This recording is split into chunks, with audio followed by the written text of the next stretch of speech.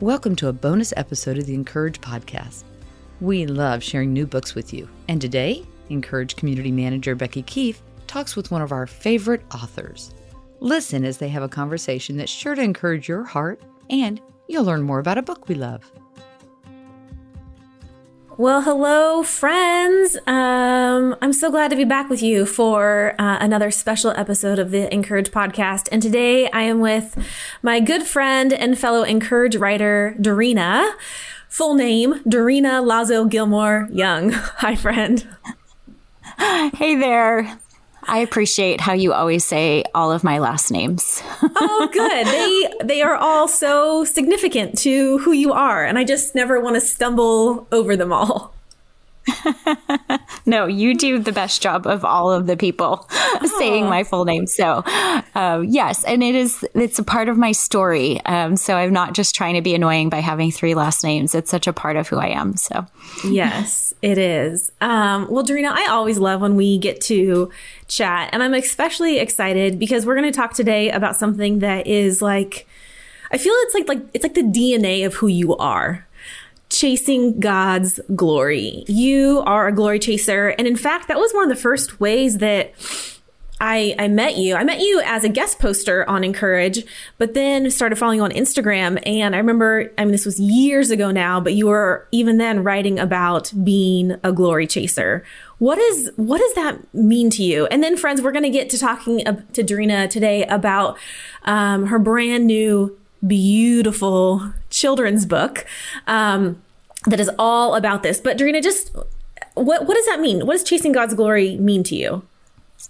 Well, talking about God's glory is one of my favorite topics of conversation. And it stems from this idea of being a glory chaser, which I heard about years ago in a sermon. Pastor Mitchell Lee, who is a pastor of Grace Community Church out in Maryland, he was talking about this idea that we are designed to be glory chasers.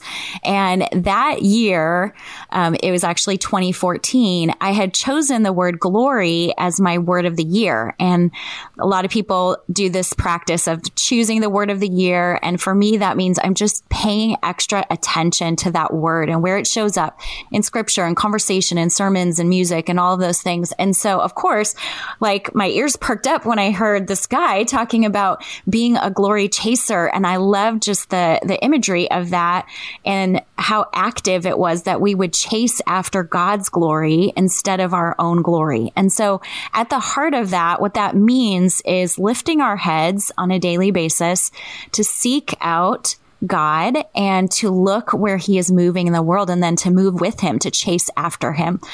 So really that idea of being a glory chaser has been like the direction of my life ever since I heard that first sermon. And I think that was probably 8 years ago. Some of the listeners may know my story, but my husband was actually diagnosed with stage 4 cancer that year. Yeah. And so I had no idea that the year I chose glory would also be the year that my husband would go to glory, heaven, capital G, glory, and that God would use that word in a powerful way to just lift my head, to help me navigate grief. And at the time, my kids were 2, 5, and 8 years old. And so it was also about leading my little girls to look for God's glory, even in the midst of that intense grief season. Yeah. Wow. Talk about an unexpected layers to a word that you chose. And wow. So as you're talking, Dorina, a couple of thoughts came to mind. One, I love how you distinguish that being a glory chaser is chasing God's glory. It's awakening to an awareness, right, of who he is and how he displays aspects of his character all around us. But if we just pluck out that phrase like glory chaser and plop it down like in like our current cultural context, like that could mean something very different, like chasing our own glory. And that's not at all what you're saying here. Yeah. And I think that's an important nuance. Actually, I think it's what gets people's attention when I say I want to be a glory chaser, because our culture is so much circling around this idea of bringing glory to ourselves, whether that is through social media or through, through Hollywood, or just even the way that we move and live in the world with our kind of like focus on fashion or focus on self-care. Now, none of those things that I mentioned, I think are bad, and I think they can all be redeemed. But we've created a culture that is so much about, hey, look at me, and lifting up my own personal glory. So to be a glory chaser, and the title of my kids' book, we clarified and said chasing God's glory, because we want people to understand that this is a different nuance. In fact, this is an actually different side, the different side of the coin, perhaps, is that when we reorder our life and reorder our steps after chasing God's glory, it looks completely different. And there's actually so much beauty and freedom in that. Yeah. So why a children's book? Why a children's book about chasing God's glory? Well, it's funny. I actually originally wrote this idea of being a glory chaser into a Bible study. So I published in 2015 a Bible study called Glory Chasers. It was a book that was really helping me kind of process and think about, reflect on that year of learning about God's glory. And my heart in the Bible study was to bring others, women, alongside in that journey to be chasing God's glory in their own lives. So I was using the narrative of my own tragedy and chasing God's glory, learning how to do that with my kids. But then, encouraging people to look in the Bible, to learn about it for themselves, and to chase after God's glory for themselves. Well, I also have been writing children's books for many years, and I'm part of a critique group. And one of my critique sisters, Amy Dixon, she's actually an editor now for a publishing company. But she at one point was like, why don't you write a children's book about glory? I mean, you write about it in so many other ways. I had been blogging about it, and I had the Bible study published. And she's like, I just think this would be a really interesting children's book. So actually, I think it was maybe last year. It might have been 2 years ago, because it takes a long time for them to do illustrations. But I sat down in the early part of the year to write that. And I mean, I had all the concepts in my heart, but I tried to imagine, like, what would this look like if I was sharing this experience with my daughters? So it was really coming out of my real life. And my girls and I would go on these sort of glory chasing hunts, kind of like a treasure hunt. It started with, we had this practice after my husband went to heaven that every night we would go outside and we would watch the sunset together. And it was just such a healing time for us. The sunset happens every night. We don't always see it, perhaps, but it happens every night. And where I live in Central California, we do actually have a beautiful view of the sunset. And we even have the Sierra Nevada mountains in the background. And so going out every night to see the glory of the sunset became this sacred practice. And my girls were little. In the beginning, they were like, Mom, why do we do this? Like, the sunset happens every night. And then little by little, like, they caught on to it. It's like, we're watching God live painting in front of us. Like, these beautiful jewel tone colors one night, and pastels the next night, and rainbow sherbet colors the next night, that he's painting across the sky. And it felt like this kiss from Daddy, from heaven, that we would get to see that every night.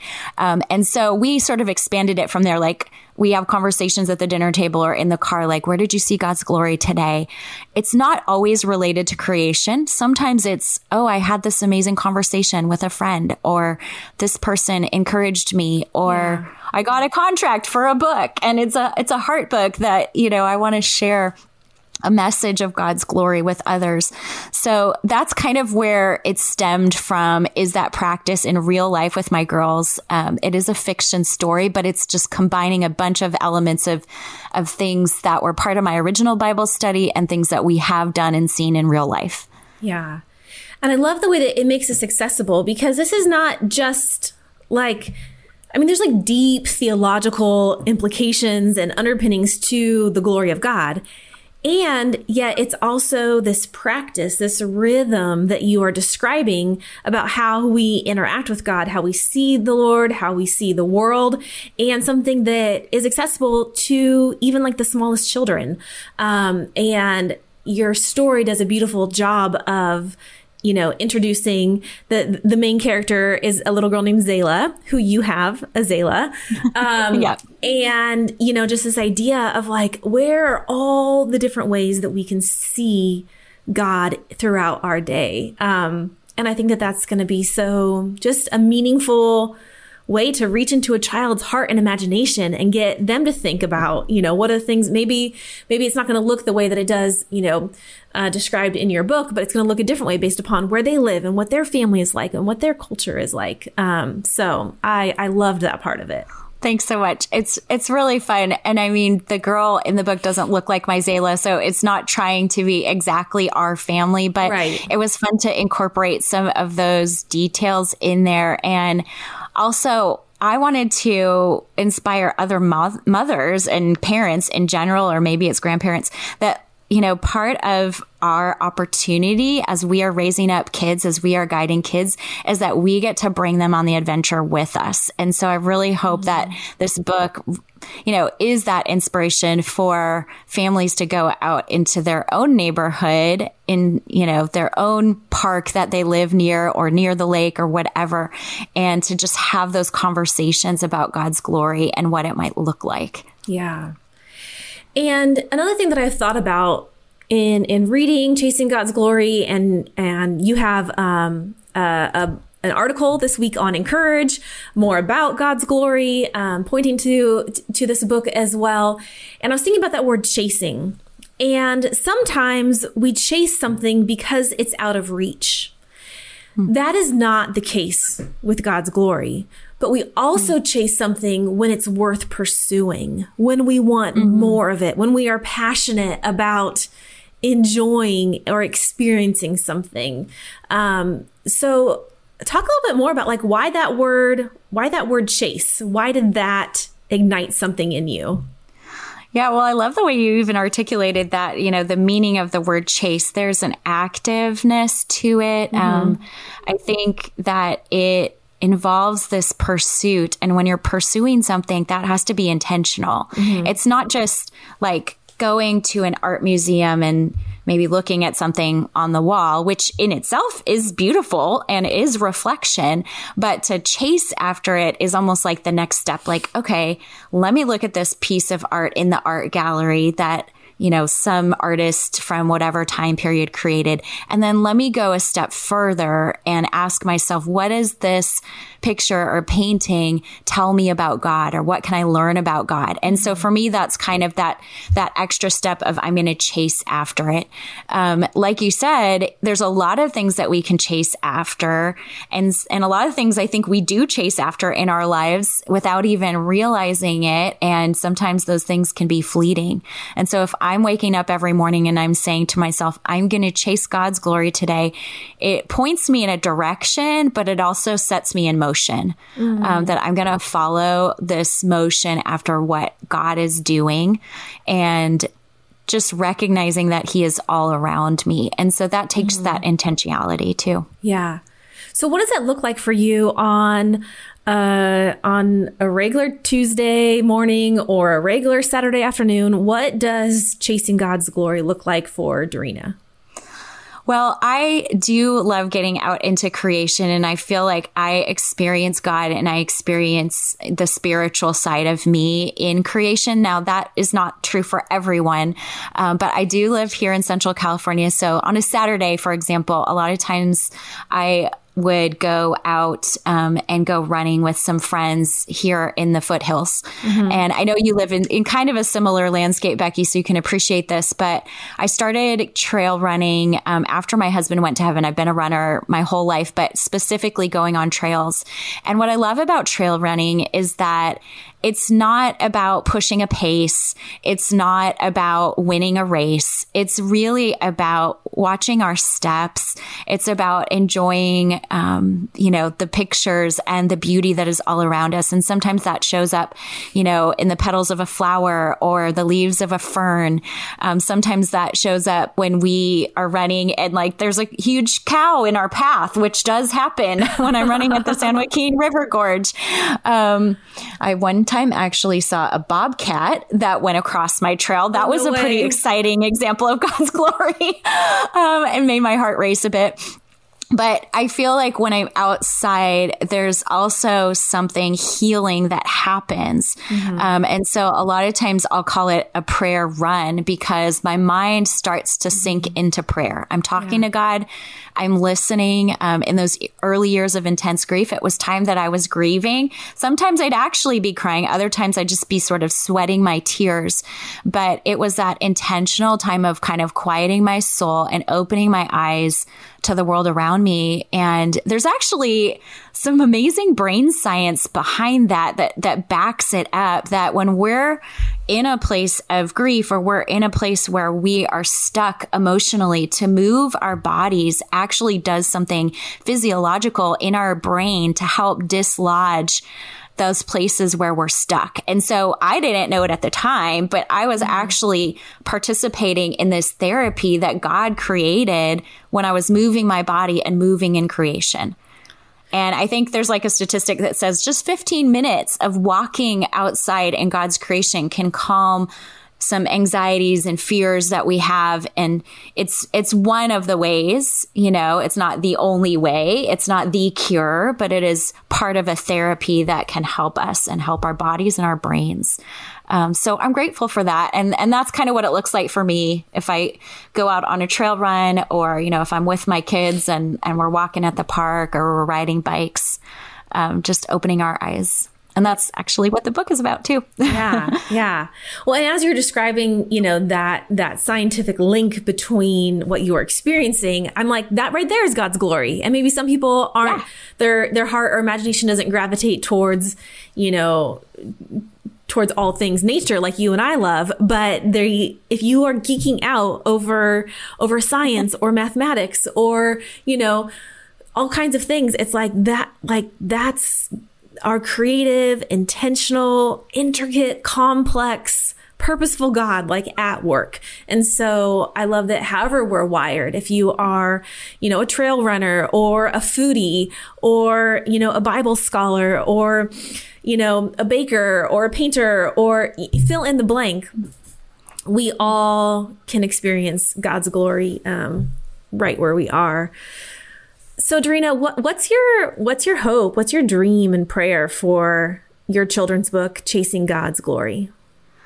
Well, I would say the dream, kind of like I mentioned before, would just be to give kids and subsequently kids of all ages, so their parents and guardians and, grandparents and librarians, also that vision for what does it look like, and that kids also can participate in looking for God in their everyday, that kids can ask questions. I'm a really firm believer in that.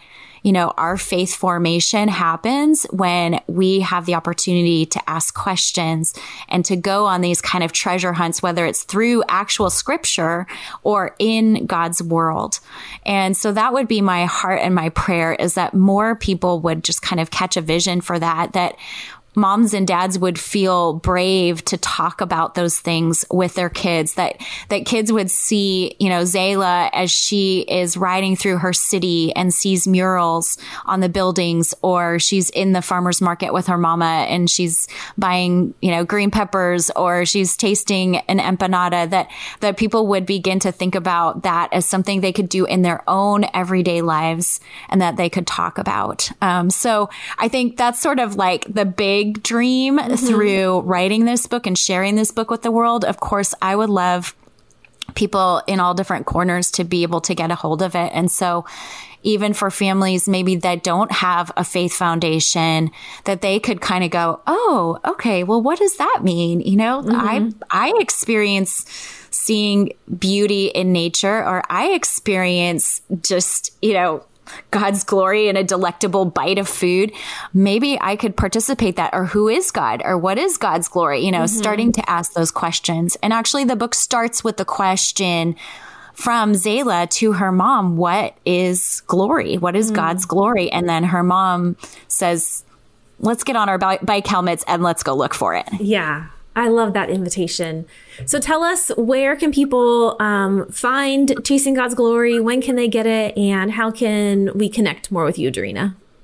Well, the book releases on April 11th. So I think you can already find it in all the places where you buy books. You can, pre-order or do orders through Amazon, but it will also be in bookstores. If you don't see it in your local bookstore or your local library, you can request it. And that's one way that you can help me as an author.